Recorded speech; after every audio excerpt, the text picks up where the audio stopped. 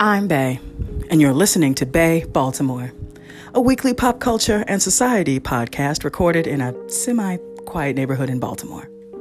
This episode, I want to talk about FX's new limited series, Mrs. America. Okay, I'll just jump right into it because I'm recording this little snippet of the show right before it's going to rain. Everybody and their mom are outside right now trying to mow their lawns.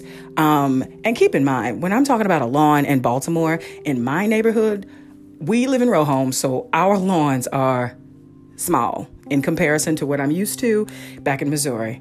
And so they out there, you know, with their little, or actually the hustle man, everybody has a hustle man.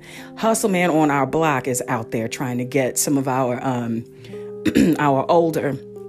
get the lawns together of some of our older neighbors. Anyway, and they're trying to do it right quick before the rain comes. And I'm no meteorologist, but that wind is just coming in. So I don't know that they have the time to finish the lawn, but we're going to see. Anyhow, so you are going to probably hear a weed eater and a mower as if I am sitting next to that thing, because that is how the acoustics in my alley work. Also in my front yard, in the front of the house, that's how it works too. It's just the acoustics are loud. Anyway, or really great, I guess. I don't know. Anyhow, but I'm going to get right into it. I debated whether or not I was actually going to review this show for two reasons. Number one, I knew I was going to be angered by Cate Blanchett's character. Cate Blanchett plays a woman who is in opposition to the leaders of the women's movement and the women's movement itself and what it was trying to accomplish in the 70s. And I didn't want to be angered by a show for what? For what reason? I'm trying to find, reasons to have joy in my life, and I don't, what's the point? And then two, I knew that you couldn't just talk about this show without having some context about women's issues in the 60s and 70s in the United States. And that has never been my forte for reasons. Specifically, I just was focused on learning about Black history and trying to empower myself culturally, because, again, I've shared on many different occasions that I grew up in a community where I was one of only a few Black kids. I was literally one of a handful of Black kids that graduated in my senior class. So I was starved for cultural awareness and enlightenment. And so, and besides, I hadn't heard good things about feminists anyway, even though scratch the surface, you begin to understand that in my own personal life, I subscribe to many of the same views, most of the same views. I just didn't like how some people who claimed to be feminist portrayed themselves. They always came across as I didn't see them as being aware of what it's like for me to be for a Black woman, and the unique challenges, or not even challenges, but the unique issues that we face. Well, it's the same thing as challenges. Moving on. And I was just like, bump that. I'd rather, y'all go over there. Y'all go be in y'all's women's club. I'm going to be over here with all the Black folk. And I want to learn more about the diaspora, where my Nigerian cousins at, where my Sudanese cousins at. Let me talk about what's it like being Sudanese, a Sudanese person in the diaspora, and what sort of racism did you guys experience, or what was it like growing up Sudanese, and then coming here, and what sort of, did you experience any xenophobia? Because anyway, I was into that, and and here goes the lawnmower, whatever. If you hear it, so bad. I'm so sorry. There's nothing I can do about it. Anyway, I hope he makes it. I hope he just finishes that patch real quick and weed eats, because the mower ain't gonna get everything, and you're gonna have to weed eat most of that yard. But moving on, which is gonna be even louder. But anyway, it's broken. My bad. His little mower is broken. He need to fix that. Anyway, let me focus. So I was more so interested in learning about the diaspora because I was just hungry for more knowledge. And I was uninterested in women's rights specifically because I just didn't think that it encompassed rights of Black women, even though that's stupid, right? That's not what that is. But anyway, so I said all that to say, I don't know a ton. I know what I've learned because I'm a history buff. So I know what I've learned as it relates to rights movements just in general in the 60s, 70s, and what became of the actions in the 80s. But that's surface level. I know big names. I don't know everything they did. So I was like, I don't even have the bandwidth to even review this show. And I watched episode 1 and then I just stopped because I was just like, first off, I hate this character like I thought I would. And why do I want to watch this show? I know what happened in the end. In the end, Roe versus Wade became law of the land, and whatever attempts to thwart the women's rights movement failed. So why do I even care about this show? But I was going to talk about other things, and then I got bored with those other things that I was going to talk about. I started watching Killing Eve again. I actually finished up until the latest episode. So, I go back and forth with that show, but I think I like it. Anyway, and because I was watching Hulu, and FX shows are on Hulu, I went back and I watched I finished episode 1. I watched episode 2, and I was just like, well, let me go ahead and just see what this is talking about. So I ended up watching it, and there is a reason to watch it. It's just I go into it in the next segment. When I start talking about the episodes that I'm going to review today, there's enough to keep you there, but for me, there's not enough depth for the specific characters that each episode focuses on. But nevertheless, there's still enough to keep you there. And plus, Cate Blanchett, Uzo Aduba, even Sarah Paulson's in there. What's that really pretty man's name? Oh, I can't remember it. Anyway, there's interesting characters in here and heavyweight actors who are in here that make you want to stay. And of course, again, Cate Blanchett, I really admire Cate Blanchett. So because she's got range. I'm just saying she's got range. She had me, and I think I go into this in the next. I go into this in the next segment when I actually start talking about the episodes. But Cate Blanchett drew me to it, and I'm just like, okay, all right, well, let me just watch it.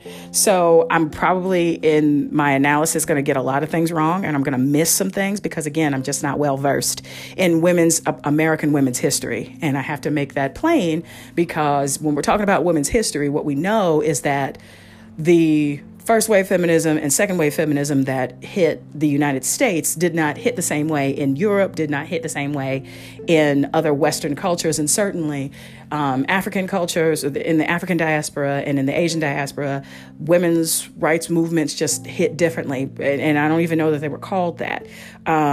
Nevertheless, when you're talking about rights movements, that's a Western philosophy in a lot of different ways. It's a Western type of thinking. Not to say that there weren't revolutions and waves of rights movements and new ways of thinking in all countries. It's just when you're talking about first wave feminism, second wave feminism, especially in this show, Mrs. America, it is specific to the United States, right? So I just wanted to clarify that. So anyway, so I watched the show again. I'm going to review it the best way that I can with the range that I have, the limited range that I have. And I'd invite you to watch that thing yourself and come to your own conclusions, and then also do research on things that you don't know. I'm not a teacher and I'm not your mom, but you get what I mean. It's important that we kind of dissect and kind of delve into this. But what I will say is that some of the views that I have, I stand by them in terms of how Black women have been accepted in women's rights movement, because it has always felt to me that I didn't quite belong, even though a lot of my views align. There's something that doesn't sit right with me to call myself a feminist or to align myself with feminism. No,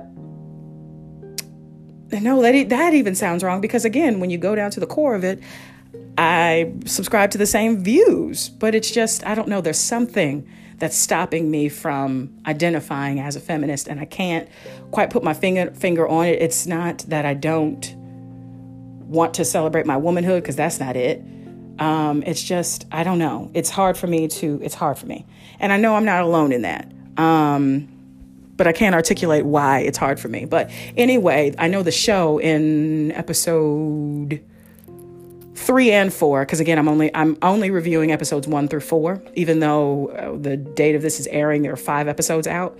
I'm only reviewing episodes 1 through 4, and so episodes 3 and 4, in my view, really do a great job of highlighting, or at least, highlighting some of the issues or the niggling issue that sometimes separates Black women or stops some Black women from going full force in and accepting feminism as part of their life, or accepting that they are a feminist. Because there's this piece where it's like, yeah, we're all together, we're all fighting for the same thing, but somehow or another, I don't feel like I'm included in this. Somehow or another, I don't feel like my views are totally thought out and included in this total argument. And you're well-meaning, but you don't get it, so let me go off and do my own thing, which is, how things go. But yeah, I really appreciated that aspect I really appreciated that the show spent some time on it, and then also talked about queer issues, specifically the womanist movement's response to queer women being in that movement. And even it's something that persists today. A lot of men consider women who are strong and who want to advocate for other women to be not only anti-man, but because they're anti-man, somehow or another, that also speaks to their sexual orientation. And now they're lesbian, which is just the dumbest logic that still persists today. But doesn't dumb logic just find a way to last like cockroaches? Anyway, cockroaches and what is those, Cheetos, will always last. And Twinkies. Anyway, bad ideas, cockroaches, Twinkies will last an atomic nuclear holocaust. Anyway, that was dumb. Anyway, but so just go with me. Again, I'm limited in my range. If you have a longer range, I'd love to engage with you about this particular show. I just love to engage with you. And I've said that as you can probably guess, I've reviewed this episode, or at least I've put this episode together in chunks because I've been super busy trying to make sure I had time for myself. And so I've been doing this in chunks over days. So you will find that I will repeat myself a little bit in times, but the through line is that I know I don't have the range to talk about this subject in depth, or at least the behind the scenes of the subject in depth. But the show itself, I feel very comfortable talking about because I enjoyed it. I am enjoying it, even though it has its flaws. So in the next segments, I'll start going into episodes 1 through 4 and talking about what I liked and what I didn't like about it.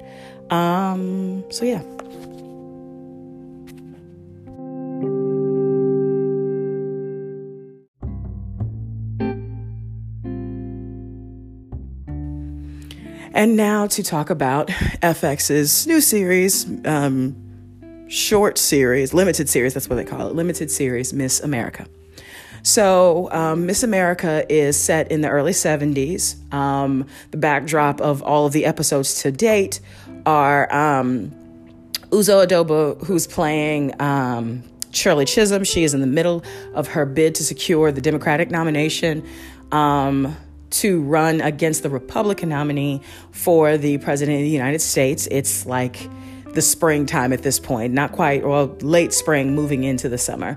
The Democratic National Convention happens in the summertime. So I'm assuming it's like moving into springtime, heading to the summer as the show progresses.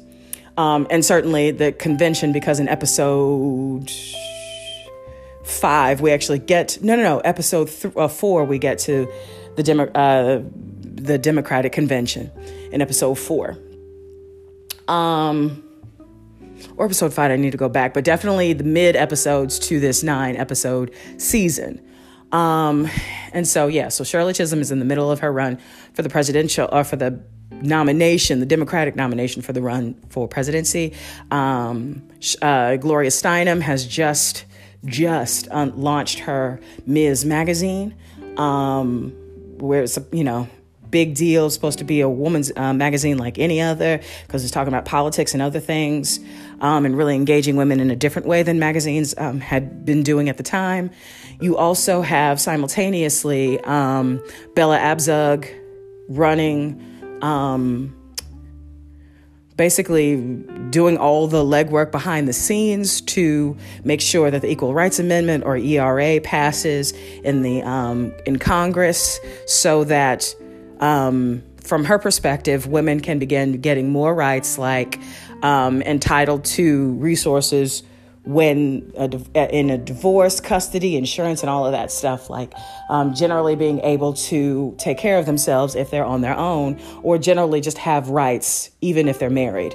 But definitely from her perspective, I get the sense that at least the show wants you to think that her main focus was to talk to protect women who were essentially, up until that point, men's property or the responsibility of their husband. And so at the time, I'm gleaning that at the time the laws were set up, and I apologize, I was not well versed in the politics at the time.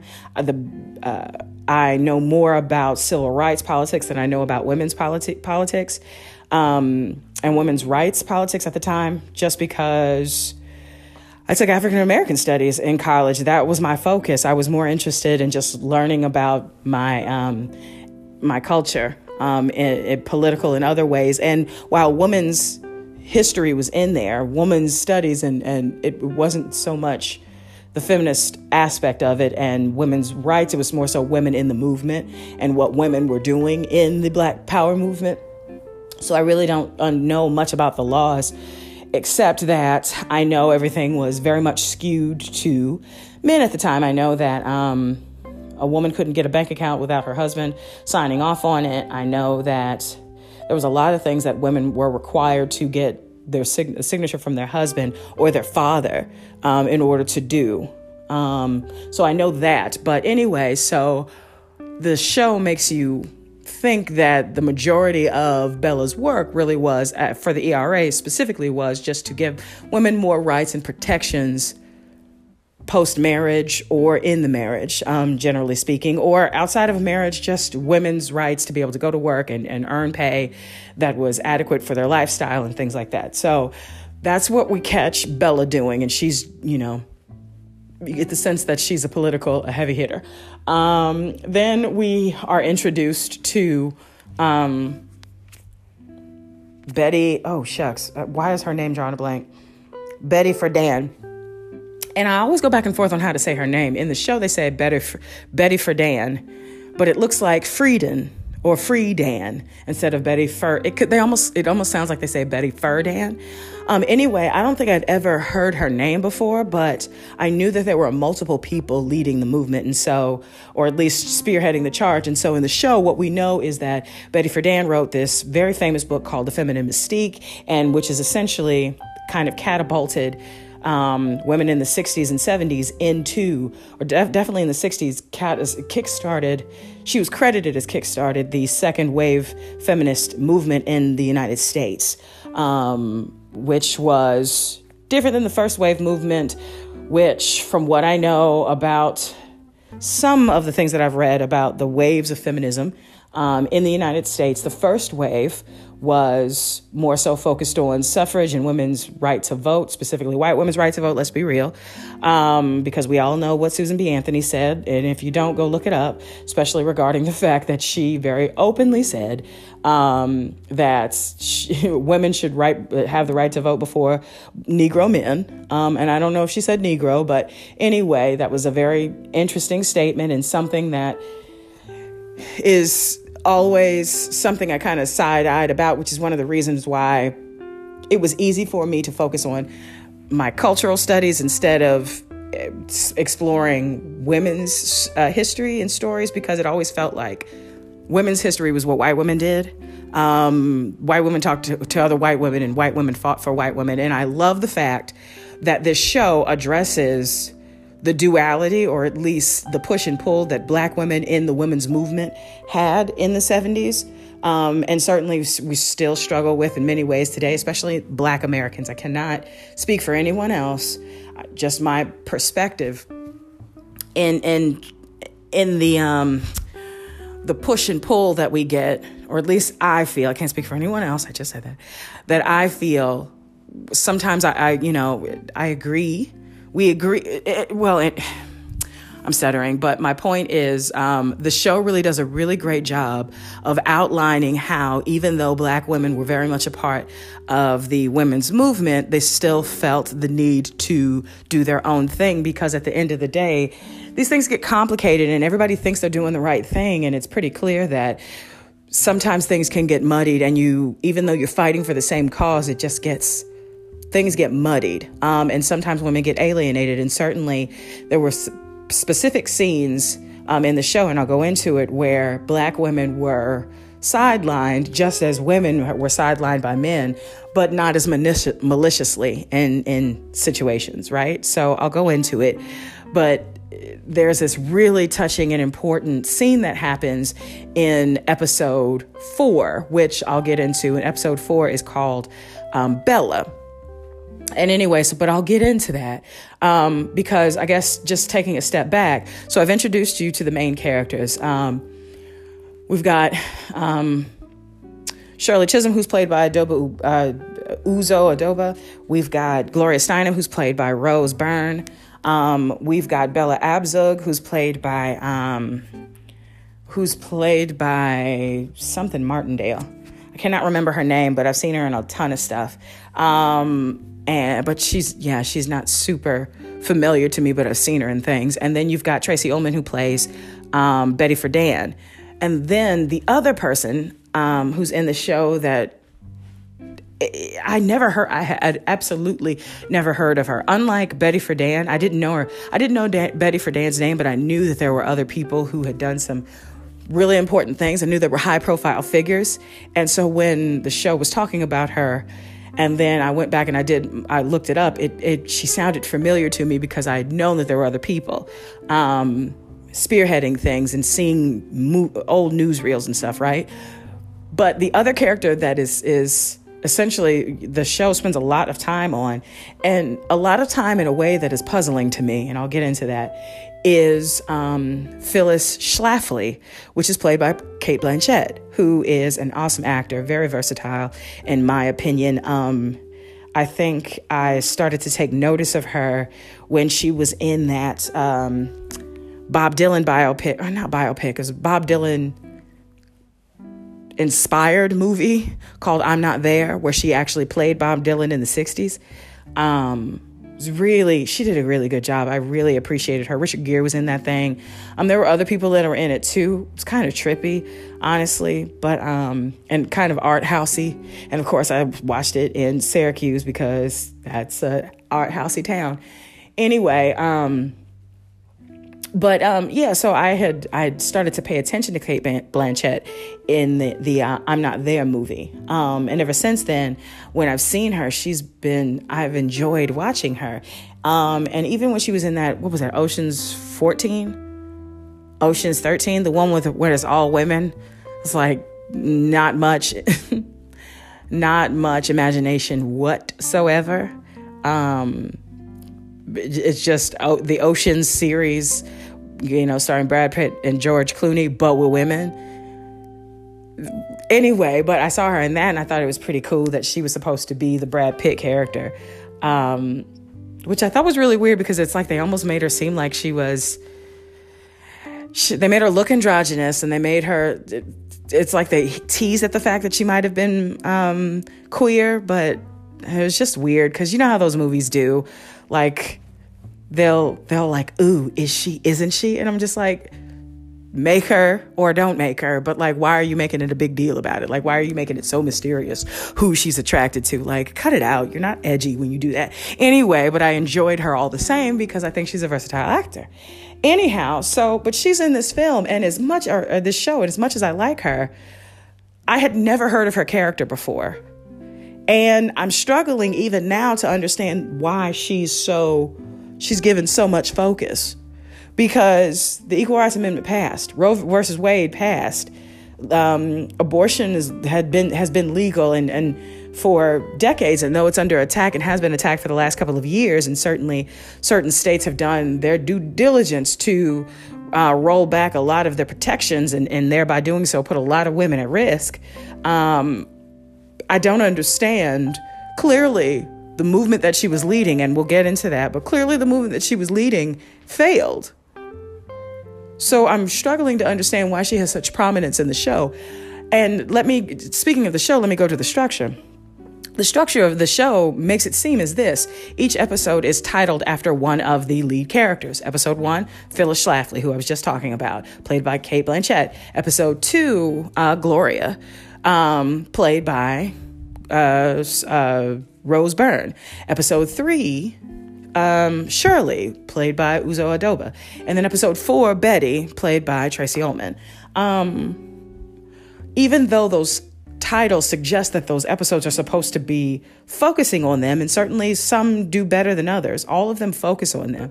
But every last one of them have Phyllis Schlafly in the background, or hell, in the foreground in many of them. And I'm so confused.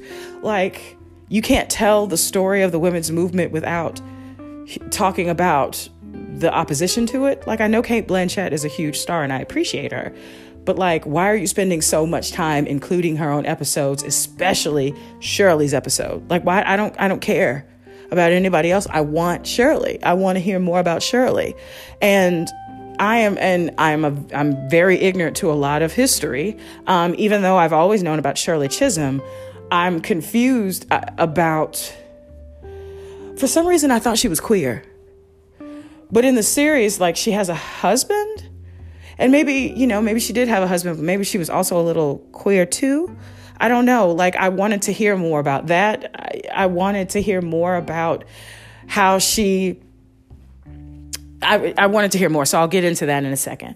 But I'm just confused why we're hearing so much about Phyllis Schlafly and why we spend so much time on learning about her and her deviousness. And I'm going to just go straight into that because I actually hate her character. I absolutely hate her character. I hate the women who are portrayed in it as being anti-feminist because it's like you're acting in against your own best interest, like terribly so. And I'm like, okay, so you're not starting off on the right foot by wanting me to like this show. The only reason why I'm liking this show is because you have Uzo Aduba in it, and I happen to enjoy Cate Blanchett, but I do not like this character. So help me to understand. And I also love learning history, but more so because I know this is a show, I like to go look up what they're talking about, right? So anyway, I'm confused. I also don't really love Gloria Steinem's character. And I don't know that we're supposed to love these characters, like all of them, but I need you to put some respect on Shirley's name. And not in a contrived way. I need you to, like, for real, put some respect on her name. And when we get to her episode, I'm not in love with that episode. So anyway, but let me just say this real quick before I dive into it. So I'm reviewing episodes 1 through 4. And again, I'm not going to do deep dives in them unless I change my mind. I'm not doing deep dives in them because there are people who are smarter than me, who understand feminist theory, who understand the first wave and the deep difference between the first wave and the second wave, feminist movement and all of that, and who are just generally smarter about women's issues, and who could really speak to some of the topics that I'm going to talk about because I just want to talk about it, but somebody smarter than me, especially when we get to Shirley's episode and Betty's episode, will be able to talk more smartly about it. And if I catch wind of them, I will definitely share those links to those shows because I just enjoy listening to smart people talk about things that interest me. But anyway, so let me just get into it. So what I'm clearly, it's important to understand the opposition to the ERA, especially the woman's opposition to the ERA, right? So I understand why Phyllis Schlafly is in this show. Episode 1 is all about Phyllis, and it's setting the stage as if to say she's a homemaker. She's also a very intelligent woman who's married to a very intelligent man who, for all intents and purposes, they have a pretty respectful relationship in that he respects her intellect. It seems as if her husband, who's played by that silver-haired guy who's always in a lot of stuff, who's like looked like Anderson Cooper in that he grayed way before he was actually gray, that his skin is like, he's aging. You can clearly tell he's like close to his 60s, but like John something. Anyway, that his hair was way grayer, way longer than it was actually, He should have been gray. But anyway, he was in Mad Men. He's in a bunch of stuff. Anyway, so he's playing Cate Blanchett's husband. And so he's a legislator and all of this stuff. And they're living in Illinois. And she is trying to make it in politics. She had a failed bid to be a state representative. And when we meet Phyllis, she's thinking about doing it again. You know, she's trying to get some support on certain bills and certain actions so that she can win favor in, you know, the political world, so that when she tries again, she has a better chance. Because, you know, to run a campaign, you need funding, you need support, you need actual money, but then you also need people support and all of that stuff. People who already have positions, who are trusted to vouch for you. So she's moving and shaking, and she's trying to play the game. And you get the sense that the husband wants her to be happy, but at the same time wants her to be home. And there's a whole conversation about that in her episode. It very much, though, starts with her being in a bikini and being in some sort of contest. And then going on a TV show where she has a conversation with James Marsden. Is it James? Yeah, James Marsden, who, boy, he is aging like a real good wine. Anyway, he's fine. So he's interviewing her. I think he fake tans. He must fake tan, because he's always like an orangey color. Let me not get distracted, but he's still cute. Anyway, or at least he's an orangey color in the show. Anyway, so he's clearly a misogynistic character. And he's also in politics. He is some sort of legislator. Anyway, so she needs to curry favor with him. So she goes on the show and she talks about this particular issue that is like a hot button issue, and he's being diplomatic and she's just going for it because, again, she wants to tell it like it is, which is ironic because that's one parallel that she and Shirley Chisholm have. Shirley was known in her campaign for telling it like it is, right? Not being ashamed of being smart, not being ashamed of being sure of herself, and which is counter to the image of a woman who was supposed to be quiet and not make a man feel small because she's smarter than him, or not show that she's smart for fear that she might upset a man or whatever, right? So in this show, Phyllis is showing how smart she is, and she's really giving it to James Marsden's character, who I didn't even bother to learn, but anyway, he's a political figure. Anyway, so they have this banter going back and forth, and then they end, and it's clear that he's a little uncomfortable, but he's like, this is all the more reason why I need you in Washington to come and talk about this particular topic. I think it was like on nuclear weapons or something like that, because she's super smart. She's college educated, Phyllis, right? So she's like, all right. Yeah, this is cool. I could get into this. You can tell from the very beginning that it's an ego thing for her. She knows she's smart. She knows she's got a lot to offer. She knows she can get things done. You're not going to tell her too much, right? But we also get the sense that she's very much a woman of her time, in that she wants to please her husband. She wants to seem like a good housewife too. She has an ego. And so she doesn't want to appear like she's a bad mom. She doesn't want to appear that she's not taking care of the home and things like that, even though she has a maid, which is really weird. Because, like, how are you taking care of the home when you're paying somebody to do it? But anyway, maybe that's my modern thinking talking, but it just sounds absurd. You taking care of the home. No, your maid, what's her name? Willie Mae. Willie Mae is taking care of your home. And Willie Mae is the name of my grandmother on my mother's side, so that's why I remember it. Anyway, but Willie is taking care of your home, not you, boo.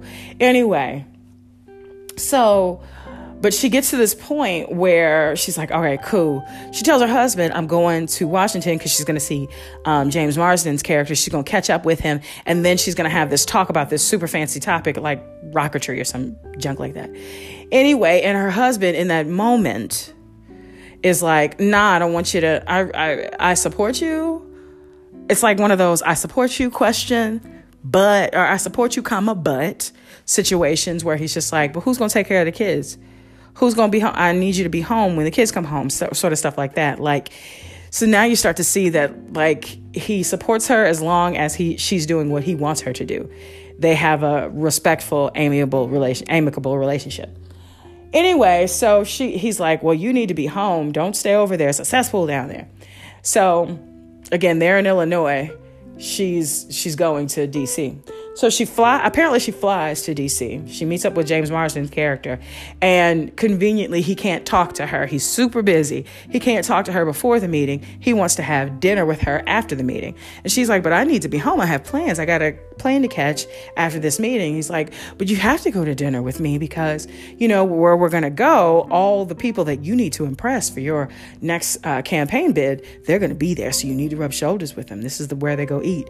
Now, in this moment, you get a sense that maybe it's a little true, but it's mostly that James wants to seduce Phyllis, her character, because it's clear that this dude is a hound dog, right? It's clear that he's just trying to get as much as he can get, and he wants to get Phyllis. So she initially says yes, which blew my mind because I'm just like, girl, what are you playing at? Like, are you that ambitious that you are willing to just, what's going on. You're smart enough to know what's going on. So why are you saying yes? Do you think that you can escape his advances? That's not going to happen. But anyway, so she says yes. And then they go into the meeting. And of course, at the time, most, if not all of the political or the people in Congress were men, right? So for this meeting that they're having about this very important issue, which she was called by James Marsden's character to lead, a bunch of these men come in for the meeting and they dismiss the secretary, James Marsden's secretary, who is, of course, a woman, a young woman, too. And so they dismiss her because they want it off the record, right? So James Marsden gives James Marsden's character gives Phyllis the floor to start talking about this very important subject that she is the subject matter expert on. And in the middle of her really ramping up to talk about the issue, one of the congressmen says, okay, hold on, stop. Can you, and looks right at Phyllis and says, can you take unofficial notes? I want to make sure that we're capturing everything we talk about here. And then she stops and it's like, she gives this look like, I'm talking.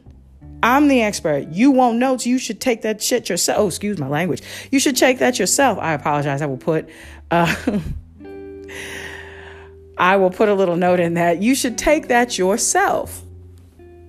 And anyway, but she swallows her words. And I'm just like, okay, so now you're starting to anger me. Because now you know what's happening to you, and instead of getting up and walking out, now you're going to get up and go get the pen and paper, and you're going to come back and take notes, even though you're the subject matter expert. And I'm thinking, okay, well, put yourself in her shoes. Maybe she felt no power to do anything else, which again aligns her very much with what Gloria Steinem, Bella Abzug, and Betty Friedan were all about and trying to do. And certainly Shirley Chisholm were all about trying to do, which is give women the rights and the respect when they're in the room, when they're the subject matter experts, to be, subject matter experts. Anyway, but instead she's completely humiliated in this moment. She gets up and she goes outside to James Marsden's secretary, who again has been dismissed to the hall to sit at her desk. She goes and says, can I borrow a pen and a paper? And the secretary says, here you go, Ms. Schlafly. And this enrages Mrs. Schlafly, Phyllis Schlafly, because she is married. And back in the day, again, the few things that women could cling to, other than, she could have children and she has the best home, was the fact that she was married, because it was better for you to be married and be a mother, because it wasn't good enough for you just to be married, that you also had to be a mother. But an important title that you would get, or that you would strive for, at least some women would strive for, was their MRS instead of like their doctorate, the BA and all of that. She would, you'd strive to become married and marry someone who's powerful and all of that stuff. And anyway, so in this moment, she has been utterly humiliated by these men, right? Even James Marsden didn't even come to her defense. His character didn't come to her defense. So she's been humiliated even by the man who said, you're here as the subject matter expert. So she goes out, and what does she do? She turns her anger and frustration at them, and she turns it on this poor secretary by saying, Mrs., I'm married. And as a way to say, well, you might be Ms., but I'm Mrs., okay? I'm more distinct, okay? You're not just going to make me seem like I'm some unmarried woman. I'm married. And so she essentially dresses her down in that moment. And then the girl quickly says, okay, sorry, Mrs. Schlafly. And then she goes in there, having conquered this poor child, but goes in there and once again sits down and takes notes like the woman of no consequence these people think she is. And it's just, I get angry because I'm like, girl, you have so much in common with the women's liberation movement and the leaders of that movement. And in that moment, what does she decide? She decides to remember a conversation that she had with Sarah Paulson's character, who Sarah Paulson is in here, and I don't know the name of her character because I don't care. But anyway, Sarah Paulson initially had introduced her, before she went to Washington, Sarah Paulson's character introduced her to the idea of the Betty Friedan's book, Feminine Mystique, and how disgusting the women's movement is, and that they want to send all their daughters off to war, and they want to make them lesbians too. Because that was the prevailing thought back in the day. And so in the moment, flash forward back to DC. Well, hold on. Before we go back to DC, in the moment when Sarah Paulson's character tells Cate Blanchett's character, Phyllis Schlafly, about this movement, Phyllis shrugs it off. She just completely shrugs it off because she's like, it's whatever. I'm not interested in that. I'm interested in this issue that I'm talking about. And so on her way to James Marsden's office, she runs into the women's liberation women who are protesting to support the ERA outside of Congress. She runs into those crowds and hears them, and she has this exchange with James Marsden's character, where clearly he's in support of the ERA, and he says something nasty to her. Even then, he's like, "Oh, well, I'm sure that's not your cup of tea. You don't talk about that sort of thing." He already typecast her as not someone who would want liberation. She wants to be owned and things like that. Again, showing that he, even though he respects her mind, that he views her as an object too. So anyway, and plus he wants to get with her. But anyway, so now flash forward to the meeting where she comes back into the room after these congressmen have essentially demoted her from subject matter expert to the doggone secretary in the circle. She comes back and she's writing her notes, and then she starts blurting out some anti-womanist movement or feminist movement rhetoric. And in that moment, she gets the attention of these congressmen, and it's in this moment where you see her heel turn, right? So before she was just kind of apathetic to the whole thing, but now she's an out and out. This is the start of her villainy. It's in this moment that she decides the only way that she's ever going to get any sort of movement or power is if she stands in opposition to these people, because nobody likes them, not really. And if I lean into this whole womanhood thing and being at home, power is being a woman at the home and being a housemaker and having a husband, that's your real power, then I will get fame and notoriety, right? So the end of the episode, she is now turned completely into being a martyr, or not a martyr, but a champion against the ERA, and starting to make waves in her home state of Illinois. And she starts organizing the housemakers and the homemakers around her to be in opposition of the ERA, the Equal Rights Amendment. She starts her ground game with newsletters. And so that essentially concludes episode 1. And we hear about Phyllis. And so it's from this point that I'm thinking, okay, we will hear about her again, but she won't be like a prominent figure in these episodes, because episode 2 is about Gloria, right? Episode 3 is about Shirley, and episode 4 is about Betty Friedan. But oh no, we open episode 2, which is clearly titled Gloria, with Phyllis. And I'm just like, okay, I want to learn more about Gloria Steinem, because I really don't know much about Gloria Steinem. And so anyway, I'm not even going to go into the details of what happens with Phyllis, other than her movement is growing and she's getting more notoriety. She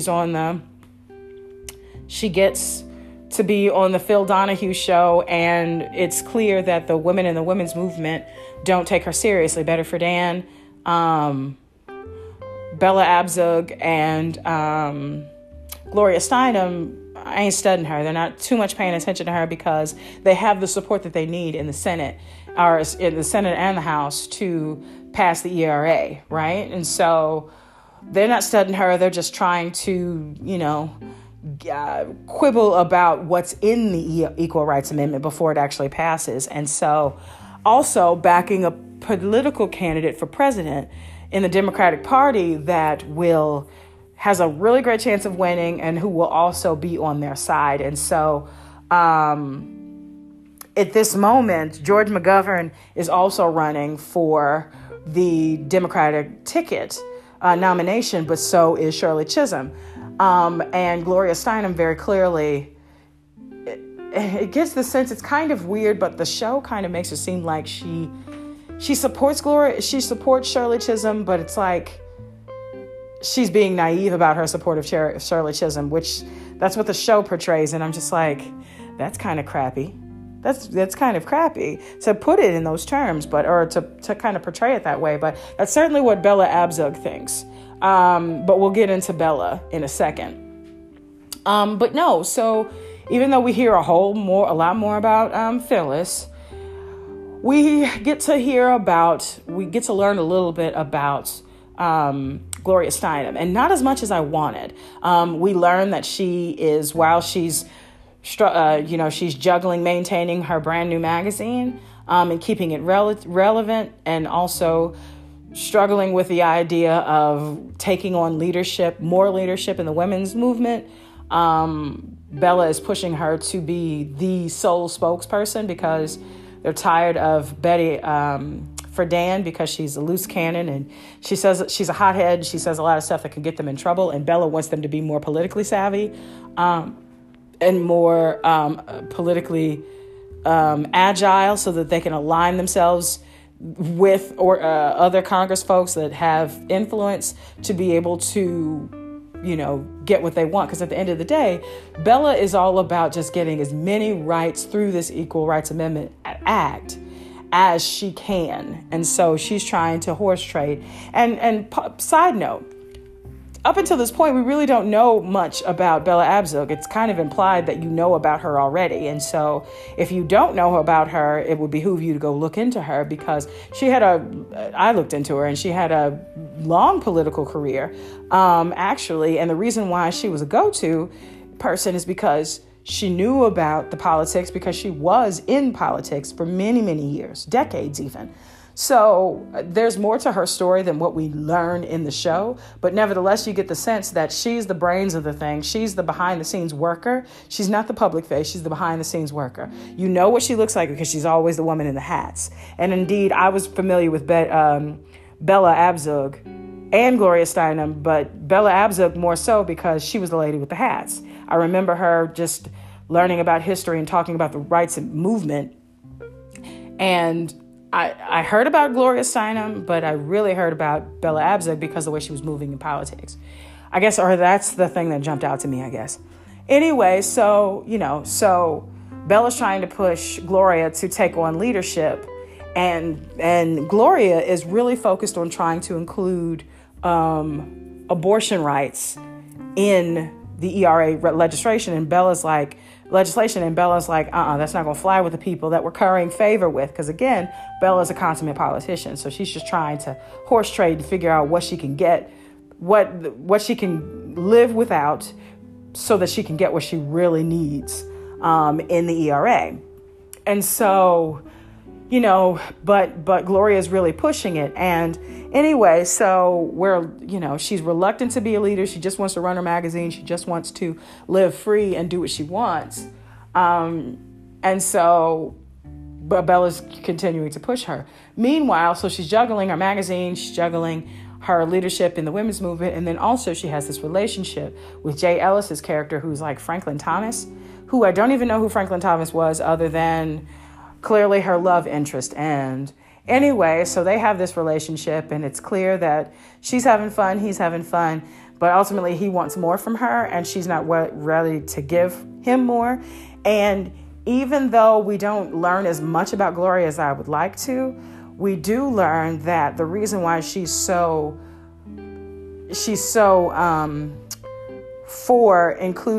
adamant about including abortion rights into the Equal Rights Amendment Act or Equal Rights Act is because she herself had an abortion, and it was by chance, or I guess the show makes it seem like it was by chance, that she went to a place that took care of her, and they were doctors, and so they were sanitary, and she was not in the United States, she was abroad, and she'd come from this background where her parents were very strict and wanted a lot from her, and she was always disappointing her mother, and she has a strained relationship with her mother, and it's clear that I think her background was affluent, but she wanted to reject that, and she wanted to reject the life that her mother wanted for her, which was to be a wife, right? And so anyway, so she has this fiance that she's broken up her engagement with, and she no longer wants to have the child, and so she goes to these doctors in England, and she has this poignant moment with them where number one, the doctor says, okay, well, we'll move forward with the abortion under two conditions. Number one, you agree to never use my name or never use our name or where we are in any, never tell anybody about who we are. And number two, you live your life the way you want to live it. And it's like, this is the first person, older person, and a man at that told her to do what she wanted to do with her body, not telling her about her own body and what she should do with it. And so you get the sense that that's really the genesis for why she wants abortion rights to be included in this act, because she is, number one, not only does she want women to stop subjecting themselves to certain death or infection from these less reputable places where they would get an abortion for whatever reason they would get one for, but that she also wants women to be free to decide what they want to do with their body and their life, because it's their body and their life. They're no one's property. They are their own person. They belong to themselves. And so I think that was cool. I appreciated hearing that and understanding that part of her, and that she ultimately loves. It's clear that she deeply loves and respects Franklin, but that she doesn't want to be tied down. She wants to do what she wants to do. And so, but we don't really hear more about her. We don't really get into the meat of her, and I don't know why that is, because isn't Gloria Steinem still alive? Gloria Steinem's still very much doing a lot of work. Gloria Steinem popped back up and did a whole bunch of work when those, a lot of those Republican states were undoing in the United States. We're doing a lot of harm in terms of trying to undo aspects of Roe v. Wade in certain points, to the point in the way that they could, by closing down Planned Parenthoods and things like that. So anyway, oh shoot, what was I saying? Oh yeah, so my point was Gloria Steinem is still around to talk with. So did they not consult with her? Or did she not give them license to talk much more about her life? I'm so curious why we don't know. We had literally a whole episode titled Gloria, and all we got was that she was juggling a lot and that she had a lot of responsibility. And we had an actress in Rose Byrne who really did, they styled her really well, and at least they got her, Rose got her voice down, or at least the tone of her voice down, from newsreels that I've listened to Gloria speak on. But we really don't hear a ton more about Gloria. And even at the end of the doggone thing, she rejects, she gets in a fight with Bella, because it's clear that Bella does not support Shirley Chisholm. Not really. And that she's like, I don't want to be a leader if it means that I'm always having to sacrifice what I really believe in. I want abortion in here. I want abortion rights in this bill. And I also want to vote for Shirley Chisholm, because she's the candidate I actually believe in, not George McGovern, who is a man and who will probably just tell you what you want to hear, only to turn around and do exactly what he wants to do. right? So that's kind of where we are with it. And she's not into the politics of it. So the episode ends with her walking away when Bella was trying to, in a meeting, nominate her to be the spokesperson. And Bella's like, why are you leaving? We haven't even voted yet. She's like, oh, don't worry. I don't care who's the leader. I'm not running. Even though Bella had just told her that she was going to nominate her. Like a little while earlier, like a couple of days before or whatever, Bella Abzug said that I want to sideline Betty Friedan. She's a loose cannon. I want you to be the leader. Gloria is fed up. She doesn't want to compromise on abortion rights, and she does not want to compromise on her beliefs. So she leaves. She leaves the room, and that's how the episode ends. And again, we learn a lot about Gloria, but not as much as I'd like to. And we still hear way too much, in my opinion, about, Phyllis Schlafly.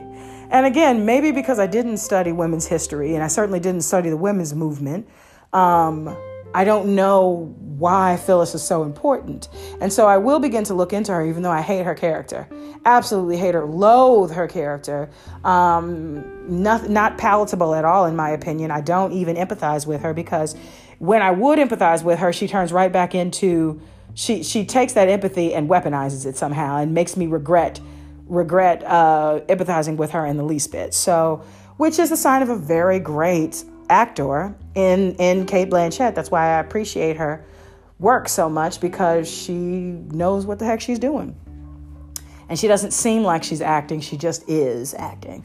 And so anyway, so yeah, that's episode 1 and 2. And then we get on Shirley.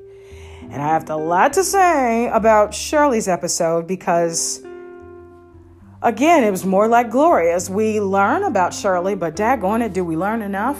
In my opinion, we don't.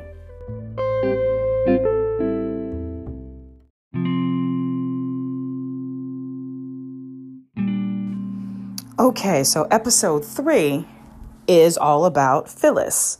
And Phyllis, why did I say Phyllis? Episode 3 is all about Shirley and her run. Well, I know why I said Phyllis, but I'll get to it in a second. All about her presidential run. Again, as I said, the show begins, this season, it begins right. I'm guessing it's like, I'm not really sure how quickly time moves, because again, each episode is talking about or focusing on one character, although it's still including Phyllis. And so I'm not sure if it's focusing on that character in the same time frame as they have been focusing on other characters. But nevertheless, it appears as if they're in like the springtime of, so the springtime, which would mean they're marching closer and closer to the summer convention in Florida. I guess it's going to be in Florida that year. And so Shirley is on the move. She has just finished a primary, and she only got 1% of the vote, but she still has delegates that she controls. And it's at this point where she's starting to get some pushback from Bella Abzug, who, as I've mentioned, is very politically savvy and all about in horse trading and things like that. And very much wants to not only not focus on abortion so that she can get support, because again, she knows how Washington works. You scratch your back, you scratch my back, I'll scratch your back. So she wants to pass something that is palatable in the ERA for, these legislators that she's trying to win over. But also she wants to back George McGovern for president, because he seems like a better bet to run against Nixon and win in this term.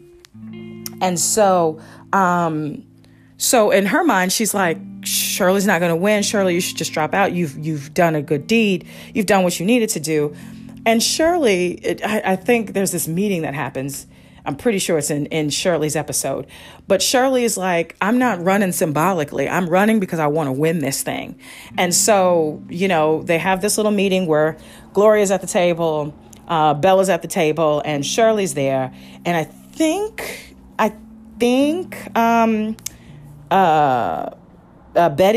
Friedan is there too.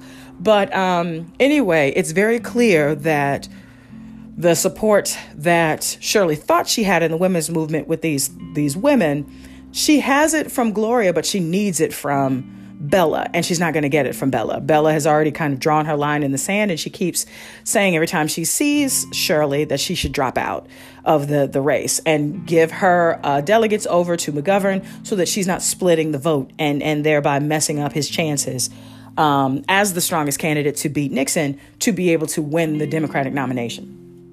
But she's like, oh no, don't try to play me. So anyway, she leaves. She leaves that meeting, and we see her on the move. We see her because she's a presidential candidate. Now she has Secret Service agents on her, making sure that she's safe. And of course, they're white men because another fact, not only were politicians white men back in the day, but so was the FBI. And I think we've all kind of learned that.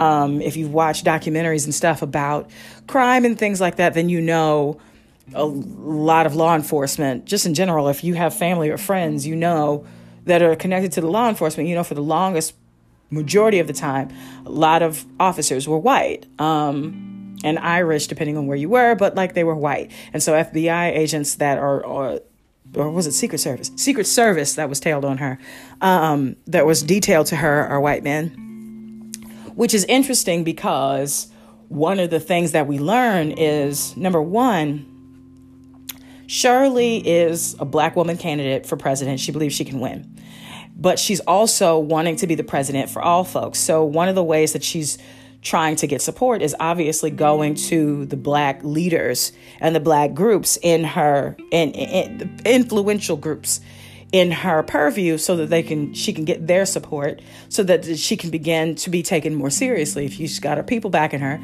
and these strong organizations, then of course, you know, she's going to feel like a real contender. So it's clear that she has the Black Panthers that are in her corner, and she's accepted donations from them. She is currently still courting, or at least trying to maintain support from the NAACP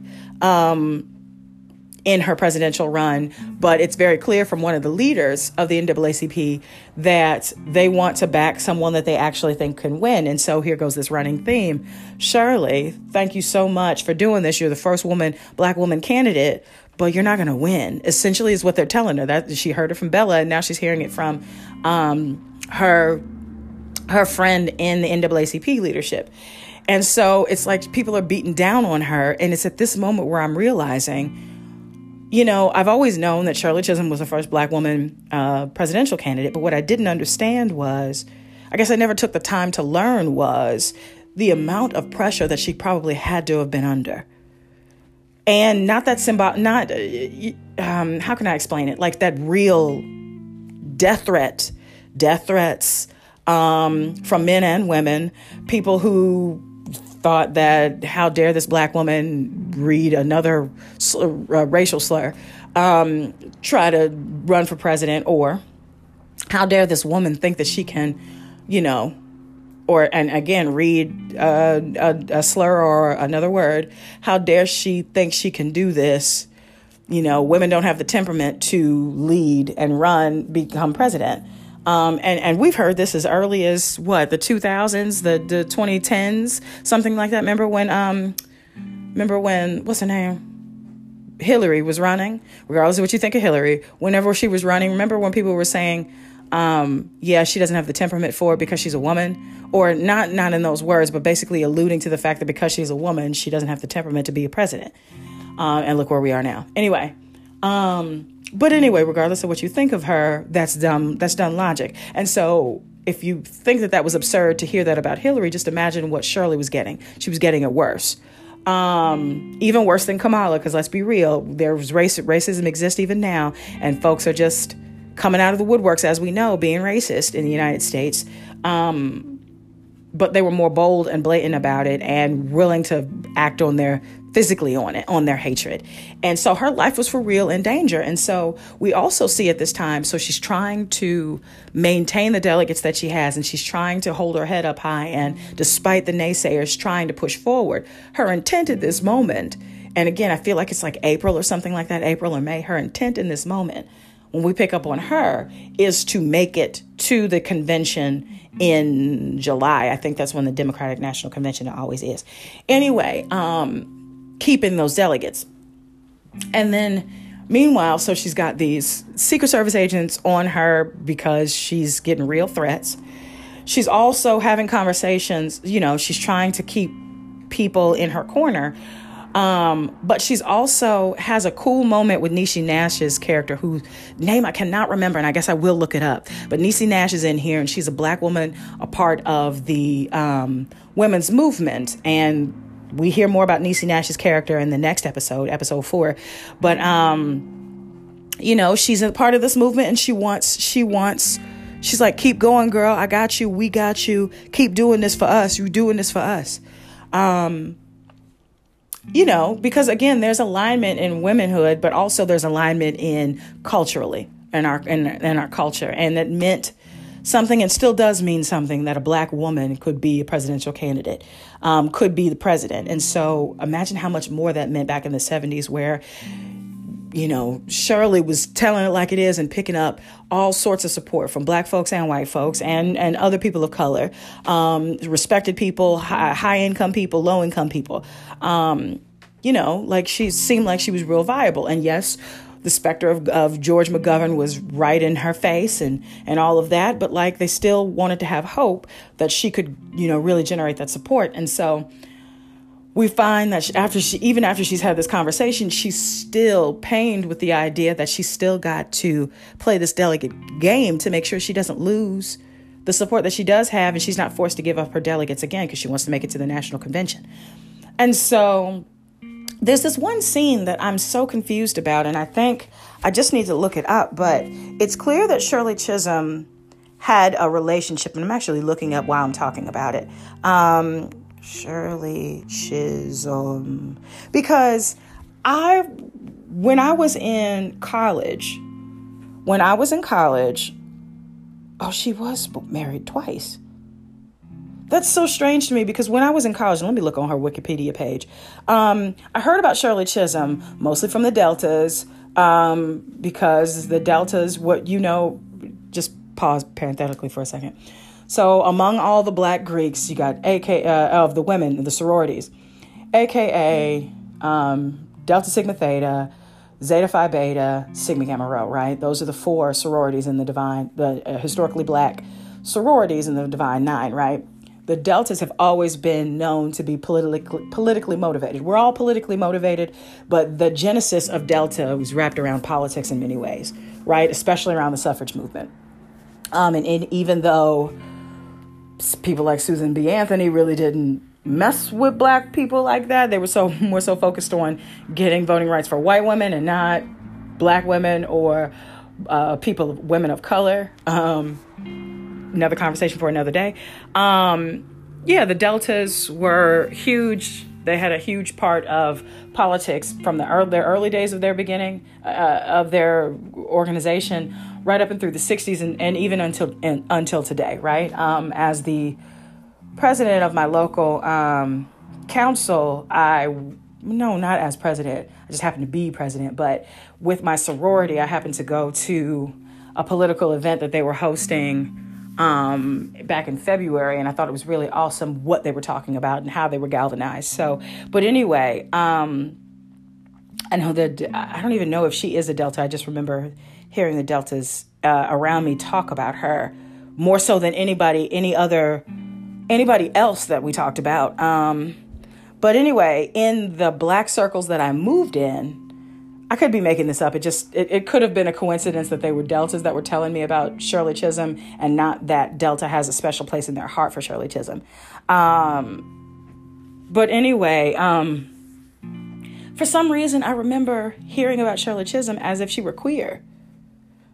And I don't know if this was one of those things that's apocryphal, that people made it up because they wanted it to be true, or that she absolutely was true. But for the longest time, I thought she was for real queer. Wow. You know what I meant. I thought she was queer.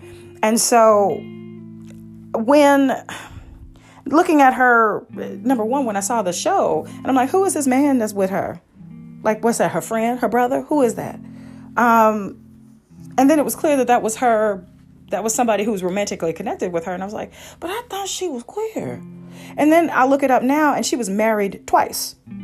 Conrad Chisholm, which is, I think, the man that is supposed to be portrayed in her episode is her first husband, and they divorced in 1977. And then Arthur Hardwick was her second husband, but that marriage ended with his death. But yeah, so in the show, Conrad Chisholm is supposed to be her first husband. And that's wild to me because, again, maybe it's just apocryphal. Maybe she wasn't queer. Maybe she was queer, but it wasn't nobody's business to really talk about it like that. But yeah, so she was, hold on, I'm just seeing something right quick. Nope, it's not talking about anything.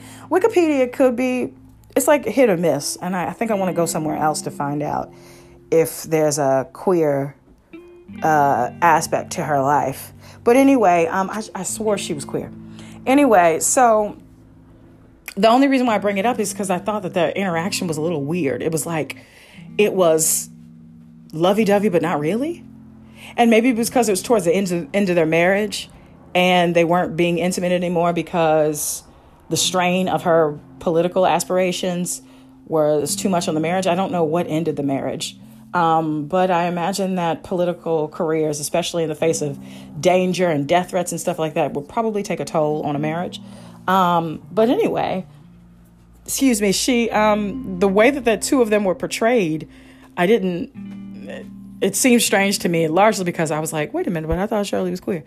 But anyway, I just thought it was a little odd because they weren't as affectionate as you would expect. But then maybe also that was a part of the times, because flashing back to Phyllis, which Phyllis was all up and through this episode too, because she's getting more notoriety and blah, blah, blue and all of that stuff. And again, I'm still like, why is she getting airtime right now? I love Cate Blanchett, but why is this character getting airtime?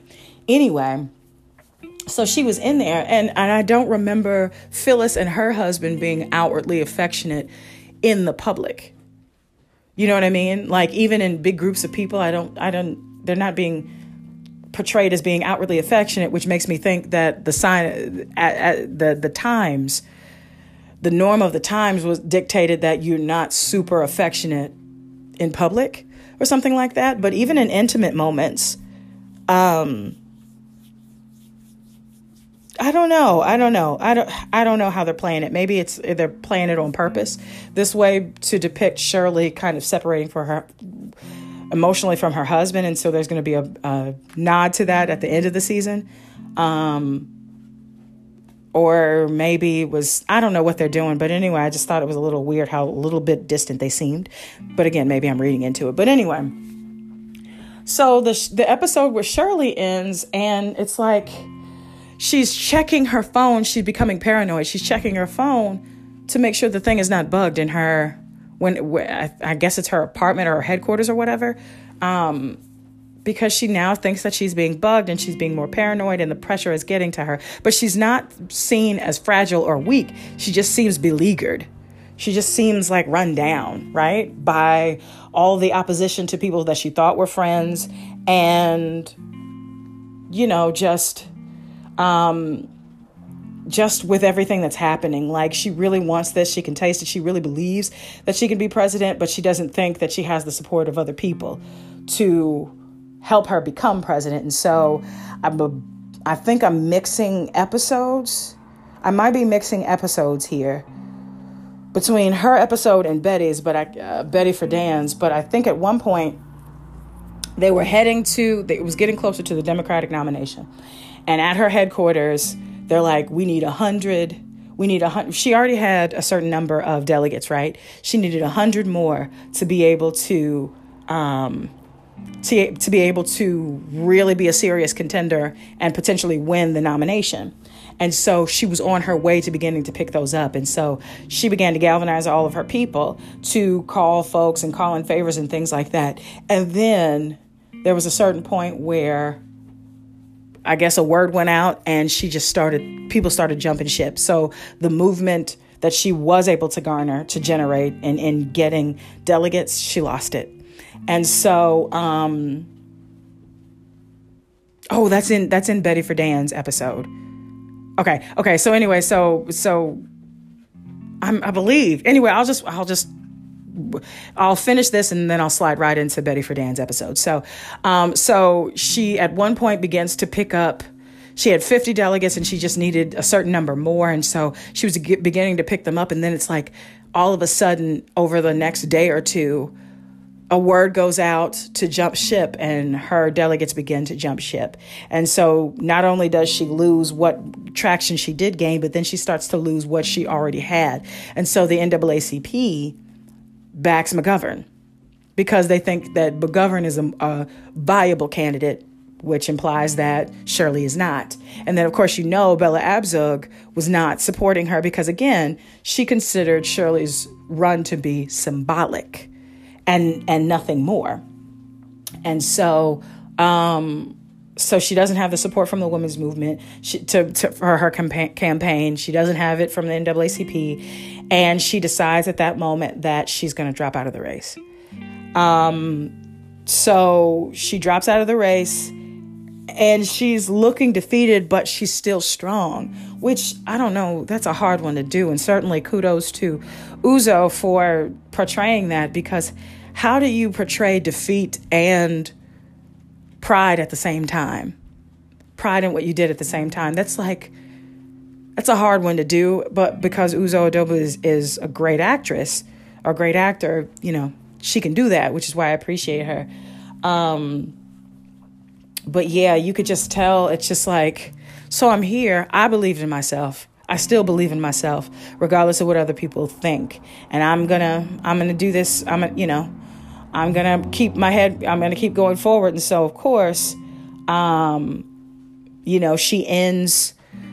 They make it down to the Democratic nomination or to the floor, and because she was a candidate, she now has to show solidarity behind McGovern. There was a scene. I'm missing a scene. There was a scene where she was really garnering support and really talking about the issues among women. And it was just supposed to be her. And then George McGovern comes in. And so, it becomes this thing where she gets more ignited. And in that moment, she really thinks that she's going to take over. And it's at this point where she offends Bella Abzug because now she's becoming inflammatory, and she's saying, essentially in her words, that she is a better candidate than McGovern in front of McGovern, essentially. And she's talking to this huge auditorium, but McGovern comes in because he's the shining star, right? And he's going to, come in and talk to all these women. And Shirley uses this opportunity to try to really make her case, especially in front of McGovern. And of course, Bella is frustrated because she's not supposed to be doing that. And then, by the way, when Shirley finishes, she leaves the stage. And then on the dais is supposed to be Bella, Gloria, and I believe Gloria, because I think she still is the spokeswoman. She ended up taking the spokeswoman position. And I think Betty Friedan is on the stage too. But when Shirley Chisholm leaves, so too does Gloria, because again, Gloria is saying, I'm still backing Shirley, because at that point, Shirley still has the votes. She still has the support. She hasn't lost the NAACP yet. And she's looking to be a really strong candidate because she showed up McGovern to his face in front of all these women who now could turn around and vote for her. Or influence people to vote for her. And so that happens. But then again, it's like a word goes out, everybody back, let's unify and let's back McGovern so that we can be a stronger force. And by the way, Shirley, release your delegates. And so it's at this point where she starts to lose a lot of her support, even the support that she had before she went to the convention. And then she decides that she's going to release her delegates and drop out of the race. And so we're left at that. We're left at her being defeated, but still being proud that she wasn't running a symbolic race. She was running a race that she actually thought she could win. And that's different than a lot of people around her, because except for her people and some of the women in the women's movement who supported her, not everybody believed that. And one of the cool things that the show did was that they gave us live footage or actual footage from the time asking if they thought Shirley could run for president.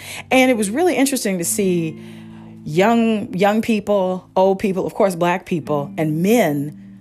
Oh, there was an old white man, a young white man, and then a black man, middle-aged, who said, yeah, Shirley could be president. But the black man said, yeah, she could be president, but she's not going to win. And that she's not going to win comes from the fact that we knew what time it was. Black folks knew what time it was. We knew that just like that old joke that said, it's probably never going to be a black president, is the same reason. That joke comes from somewhere, and that is the idea that white people will never vote for somebody black, right? Now, what we know is that it would take an exceptional candidate, and Obama was that exceptional candidate. That's historic and still is. And the reality of it is, regardless of what you think about Obama's politics, because certainly not every black person likes Obama's politics, and a lot of black people think that he was just as bad as Bush in many ways. And a lot of non-black people think that too. And just look at his track record, especially in the war in look at his track record in Iraq, look at his track record in deportations. Can't hardly argue those things. But the point is, that was a big deal, right? And so a big deal to us when he won re-election. Now just imagine, the skepticism that was around in the 70s was huge, was even larger. There's no way that Shirley's going to win, even though she'd be the right person for the job. She could get a lot accomplished. I believe in her. These white people ain't going to vote for her. They're not. And we don't have enough support in our community to carry her. And that's true. When a person runs for president, it's rare for you have to get everybody to vote for you. You have to get most everybody, or at least more than 50%. At least 51, 52% of the voting body to vote for you. And that includes a lot of people that don't look like you. And so that was going to be nearly impossible, and certainly was impossible back in the 70s. That wasn't going to happen. For her to even be a Democratic nominee, let alone be the president, right? So in this episode, what I wanted was more about her personal life. I didn't get that, but of course I didn't really get that for Gloria either. We got that, and we continue to get that for Phyllis. We learned that, again, throughout these last 3 episodes, Phyllis really does have way more in common with the women in the libbers, as she says, than she doesn't. Yet she has, again, because she's power hungry and hungry for fame, she's leaning into this role as the heel so that she can get what she wants, even though she has way more in common with the libbers than she's letting on. And so that episode 3, Shirley's episode, ends in her defeat, or in her giving up her delegates, and we open up and we focus on Betty Friedan. And again, the show does this really weird thing where it goes like an inch deep on the characters, and Betty Friedan's character. We learn that at this point, she's like, I know what y'all say behind my back and the women's movement. She knows how Bella and Gloria and a lot of the leaders in the women's movement kind of regard her as a dinosaur, essentially. And not a dinosaur because of her age, but a dinosaur in terms of, you started this thing, but now we're taking it over, and your ideas aren't new. They're not fresh. You're too much of a loose cannon. And, you should just be grateful that take these flowers that I'm giving you, even though you want more and you want to do more and you want to stay relevant. Take these flowers that I give you, you go sit in a corner, right? Your time is up. And it is so interesting that I don't know if the show did this on purpose or, well, I'm sure it did it on purpose, but the parallel that I could draw between how the women's movement treated her or began to treat her versus how society at the time treated unmarried women or women who were divorced was parallel, in my opinion. Like, they were essentially saying, well, we got the best out of you and now you're useless. So just go sit in the corner and be an old hag, basically. And I'm like, how are you guys, you Bella and you Gloria, not treating her the same as society at the time was treating unmarried older women? Like they were useless and just should be shut up and not seen, right? And so we know that, we learn that Bella is divorced and she has a child who's a teen, I guess, and that her husband left her for a younger woman, which has always happened, will continue to happen. Spouses will leave other spouses for younger people, especially if that spouse that is leaving is insecure about them getting older. Now, that is just me projecting, but that's just what it feels like, man. Like, why else would you leave someone that you'd build a whole life together for someone who y'all basically have nothing to talk about? Y'all have nothing in common. Why in the heck would somebody go for somebody 20 years their junior, unless it was purely about the physical, unless it was more about you feeling invincible and young instead of you having a connection with this person that goes beyond the physical? Anyway, so she's been left by her husband for a younger woman, and her daughter is a teenager now, and so she's trying to come to terms with that. And she's trying to come to terms with the fact that the women in the women's movement don't really respect her the same way. And she has this interesting conversation with her neighbor, who is that Kristen Wiig? I can't tell if that's Kristen Wiig or not, but the woman looks like Kristen Wiig.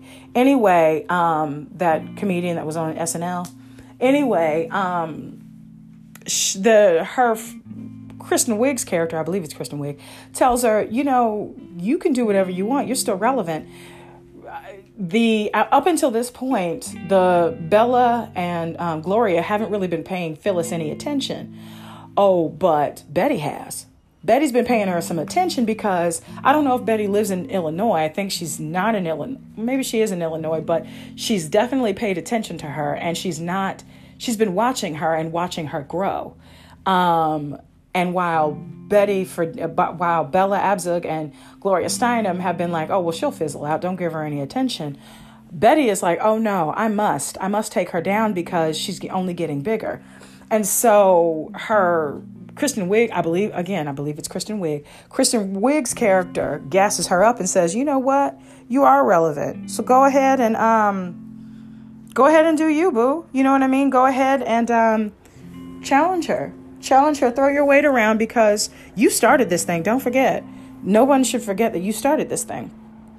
So hold on. I'm looking at the actors list just to see if Kristen Wiig is in there, and I don't think she is. I think it might be somebody else. Hold on, I'm looking one more time. No, it's not her. It wasn't Kristen Wiig. It's somebody else. Who's her friend? Maybe I have no idea who this person is. Oh, it's Elizabeth Banks. No, Elizabeth Banks is someone else. Elizabeth Banks is Shirley MacLaine, which, by the way, Elizabeth Banks makes a cameo as Shirley MacLaine throughout all of these episodes. Somehow or another, she finds her way in. It's Ari Grainer, who looks like Kristen Wiig a little bit. But anyway, so she's been gassed up a little bit to essentially challenge Phyllis to a debate. And so you see Phyllis preparing for a debate with Betty, and Phyllis's husband basically really goes for Phyllis's jugular regarding how her mother was treated after her father passed away, and the fact that her mother got no pension, was not entitled to any of his pension, and was basically left on her own to be supported by her daughter, which is Phyllis. And that hurt Phyllis real bad, but her husband basically said that to prove a point. In a debate, you've got to be ready to knock your opponent off guard. And so, yes, that hurts you, but my point is you got to be dirty. You got to go there if you want to win this debate, if you want to turn this tide. And so Phyllis learns a valuable lesson. And because Betty Friedan is no punk, and Betty Friedan is going to steamroll you because she is a wild card, because she will do what she has to do, because she is such an important figurehead. And she's not going to be a slouch. And so her husband, she's prepping with her husband. And then we flash forward to Betty Friedan, who goes to this party. And once again, she feels completely alienated and isolated by Gloria and Bella. But Shirley gives her some attention because, again, Shirley has just given up all of her delegates and has come to the realization that the women's movement, the leaders of the women's movement really weren't going to be for her, because even Gloria Steinem flipped on her in the end. The one person that kept saying, oh yeah, I'm going to support you, I'm going to support you, Bella got to her and said, well, if you're going to be a leader, you got to start learning how to play these politics. And so in playing politics, again, Gloria was about in getting the abortion rights into the ERA. And so she decides that she's going to back McGovern if McGovern agrees to get abortion rights in this in the legislation. And instead of saying abortion rights, she says human right or women's rights, women's reproductive rights, or whatever. McGovern agrees, his people agree, and then, but as a result, she agrees to back McGovern. And so that was one of the death knells or the death knell in Shirley's campaign, or her bid to become the nominee. And so anyway, oh,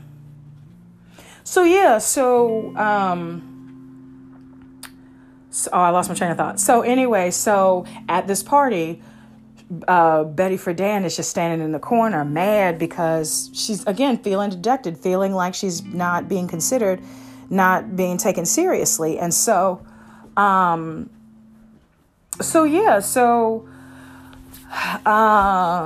where was I going? So, like, she's not being taken seriously. And so, she's eating hors d'oeuvres or whatever. And then Shirley comes in and they have a moment. And then Shirley goes over to Bella and Gloria. And of course, Bella and Gloria accept her with open arms, even though Shirley is side-eyeing them a little bit, because she was like, you left me high and dry, but I'm going to play it cool. And then here comes Betty Friedan, and they try to make nice with her. Not Shirley, because, again, Shirley was always been cool with Betty. But Bella and Gloria try to make nice with Betty. And it's in that moment where Betty brings up Phyllis and saying that they need to take more attention, pay more attention to Phyllis. And it's in this moment that they have this exchange. And then Gloria says, let's just make a pact right now that we're not going to engage with her. And then everybody looks at Betty. Everybody agrees. And then they look at Betty, because Betty hasn't said anything until this point. And then Betty's like, oh, okay, sure. All right. Of course, she agrees, but it's like her fingers are crossed behind her back, because, of course, she moves forward and she debates Phyllis, right? And then that's when we get the scene where Phyllis is prepping for Betty Friedan. And then fast forward, we see a moment where Betty is going out on dates, and she's talking about, on this particular date before the debate, she's out on this date with someone, and she's essentially talking about all the things she did years ago, right? And you can tell that she's like, yeah, I did a lot of stuff I should be proud of. Again, she's getting her win back because, she's forgotten, and certainly people have not been reminding her of all the really great things that she's done in a way that makes sense, in a way that is not patronizing. And so she's out on this date and she's enjoying herself, but it's clear that she really she feels like she has something to prove. And so it's like her heart really is in taking Phyllis down through this debate. So that scene ends and we get to the debate itself, and the debate is going how you think it would go. Phyllis is not prepared. She's prepared, but she's not. Debate prepping with your husband is not the same as actually being in a debate with someone who is seasoned and knows what she's talking about and knows how to win over a crowd. So it's not going well for Phyllis in the very beginning, but they take jabs back and forth, and then Phyllis gets a few in, and then toward the end, all of a sudden, Phyllis says something brings up the fact that Betty's husband left her for a younger woman, and she's just bitter about that, and that's why she's in this women's movement. And then because that hit a nerve, Betty gets all upset and then threatens to burn Phyllis at the stake. And then the scene cuts with Phyllis smiling like she's won the debate and all smug and stuff. And again, I hate Cate Blanchett's character. I love Cate Blanchett. Hate that character. Hate Phyllis. Anyway, so essentially the episode ends with Betty in defeat, but getting a phone call from Gloria, who says, you know what? I've always respected you, and I can't say that I wouldn't have said anything worse to Phyllis if I were on that debate stage. I'm glad it was you rather than me. And then at the end, I can't tell what's happening, but I think Ms. Magazine is going to devote an issue to scandalizing Phyllis or something like that. So whereas before they weren't paying attention to Phyllis, now they are going to be paying attention to Phyllis because of Betty Friedan. And so I don't know where that leaves Betty and Gloria and Bella and all of this, but I definitely know things are going to change. Also, something important to note in this episode, that Niecy Nash's character defects. Niecy Nash's character and another character who is a reporter leave the women's movement to start the women's movement. They recognize that you only probably have momentum from the black women for a little while, but we need to break off from y'all because we're not getting the respect or the attention that we deserve. And it's clear from how y'all did Shirley that you're more about getting what's best for you instead of what's best for all of us. And even though we're all women, black women need a little bit more attention, and maybe we are the only ones that can get this done for us. And so it's a sentiment that still persists today. While it's attractive for all of us to work together, it still kind of can be difficult sometimes, because when you're in the women's movement, sometimes you don't get the attention paid to issues that impact all of us in different ways, culturally in different ways. And I think we're trying to do things differently now, but certainly back in the day, it was more about we're women. And there's certainly still a faction of women globally that just don't look at culture, don't look at ethnicity. They say we're all women and we all have the same issues. And that's not reality. That's not true. That just isn't true. Women, black women, what we know in the United States is that black women specifically in pregnancy have higher child mortality rates. Why? Child mortality rates or mortality rates themselves in childbirth. Why is that?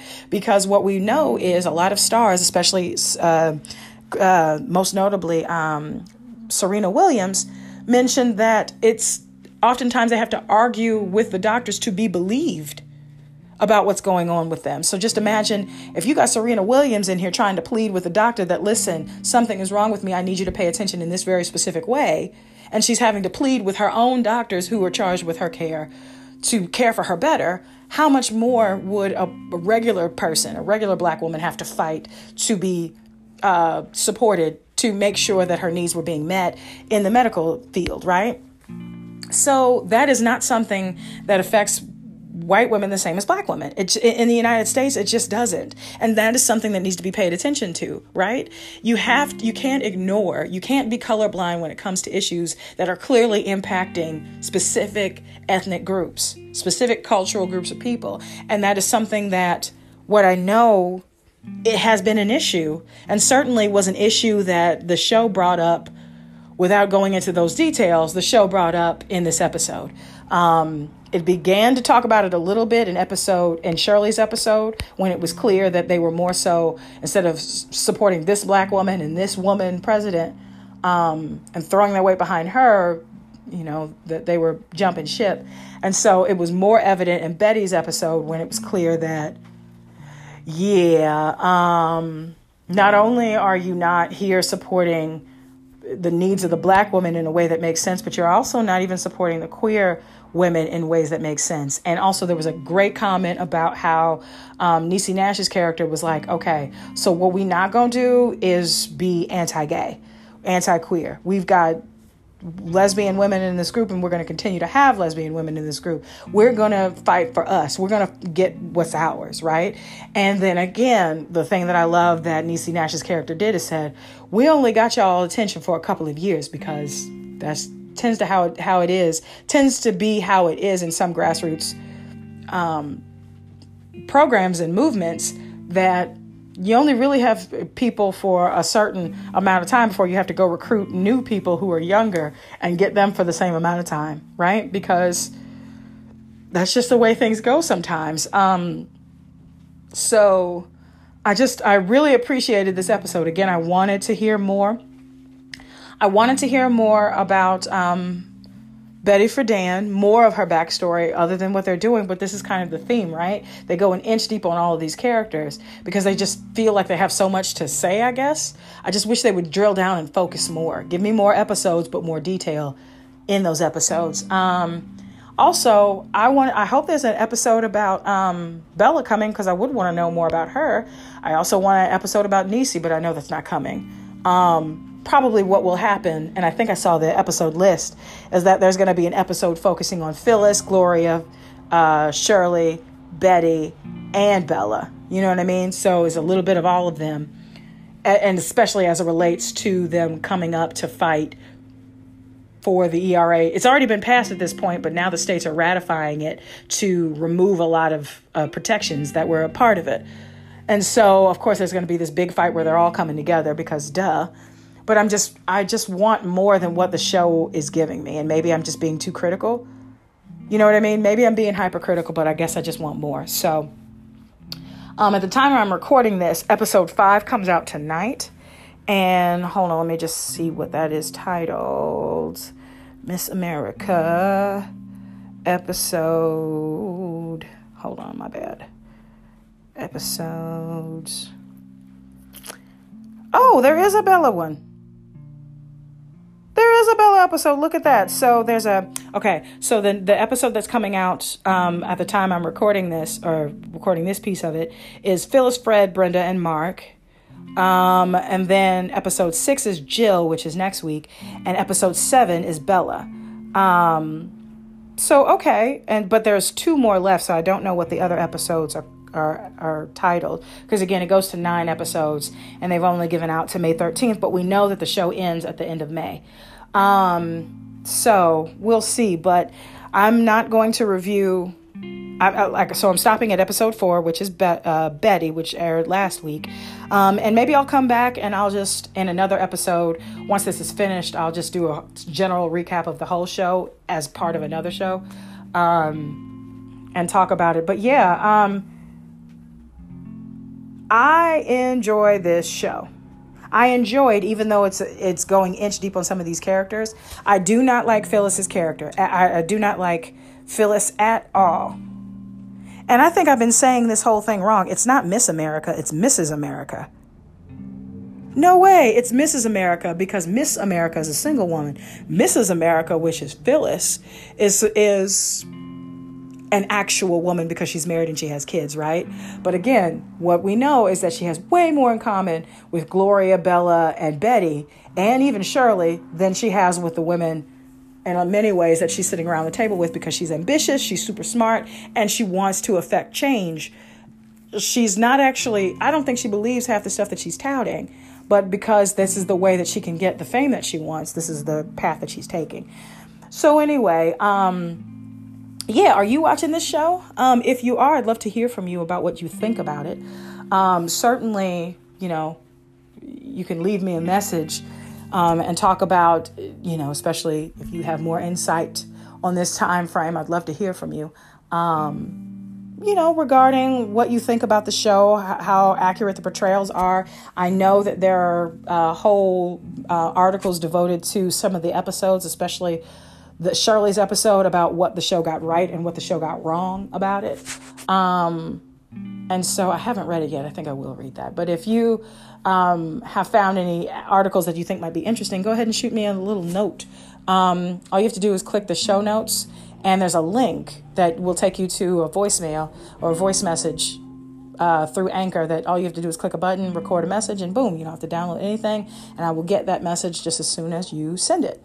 And while you're there, if you want to donate, that would be cool too. Even 99 cents would be a helpful contribution. However, if that's not your thing, just leave me a favorable rating, 5 stars, please, which would be great on any of the platforms where you listen. So Anchor, of course, Spotify, Apple, Google Play, CastBox, Pocket Cast, Player FM, any one of the places where you listen. Leave me a favorable rating. And or share an episode, any episode that you think that anybody in your friend group or your circle would appreciate, because at the end of the day, as I always say, that is going to help kind of expand the reach of this show. which is at the end of the day what I want, because I enjoy doing this week after week, and I want to keep doing it. So thank you so much in advance for any way that you decide to help me. Okay, at this time, I'm going to end this episode. So thank you so much for listening. Until next time.